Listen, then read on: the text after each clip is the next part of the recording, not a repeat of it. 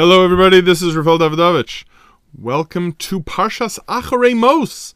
That's this week's Parsha in Chutz La'aretz, and I try every week to give a thought on the Parsha here for the online audience, which of course those who do come to Shul and get to hear me speak live are all welcomed here as well. I try to make a pledge to myself not to repeat the Dvar Torah that I give online back in Shul, so that people don't feel that they can just listen online and not come to Shul, or come to Shul and not listen online. I want to add value wherever and whenever people listen to me.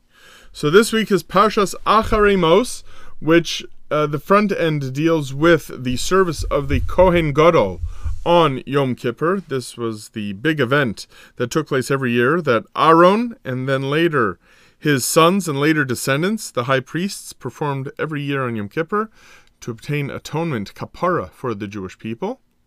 And that's what I want to focus on today for a moment.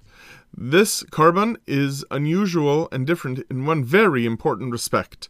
When it comes to all the other work that a Kohen is meant to do in the Beis HaMikdash, he does the work he's expected to do. You can go back to Parshas Tzav, where the Torah describes what it is that Kohen is supposed to do for his fellow Jew who brings an offering. What's different about the Yom Kippur service is that here Aaron was expected first to bring his own korban. You understand? He had to personally bring something from his own personal funds. And only after he brought his own korbanos was he then to bring the various offerings and the incense, etc., to attain atonement, kapara, for the Jewish people. I think this is important for one very, very important reason. And as the Pasuk says over here, that with this Aaron shall come to the holy place, that he has to bring his own par hachatos asher lo. He brings his own ox that belongs to him. V'chiper ba'ado u'va'ad beiso. And then he atones for himself and for his family.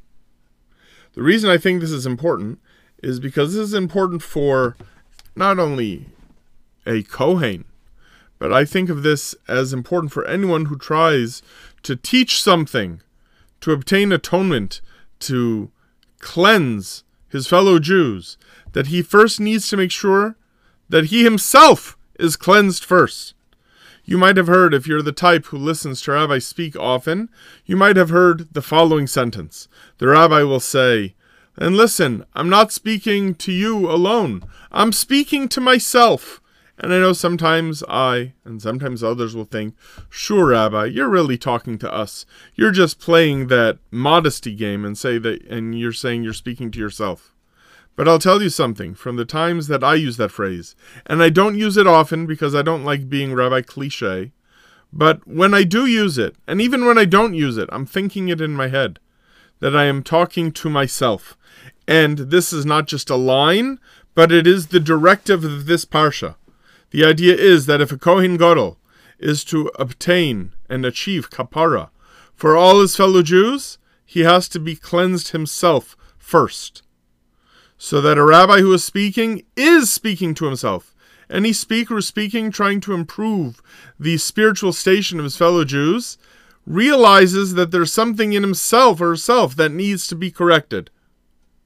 And even if I cannot succeed in becoming a total tzaddik, yet even if I can improve somewhat in that area, meaning that I myself will have what is known as a hirhur teshuvah, a thought of repenting and of doing the right thing, that gives me the right to suggest some of the same thing for my fellow Jews as well. It can take place on the macro level of Yom Kippur, but the truth is it takes place every time I speak, every time I share a thought with a fellow Jew, where I might be in a position to tell them to do this or that, or tell them not to do this or not to do that. I have to find a way that I can have such an idea, such a thought, applied to myself as well.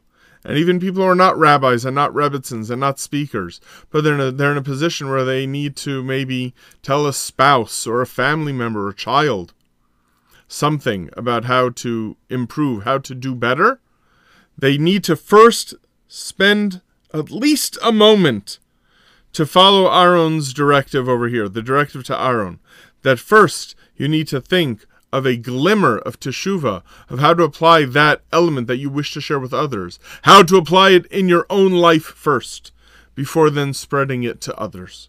That's my thought for Parshas Acharei Mos, and I want to wish all of you a wonderful Shabbos.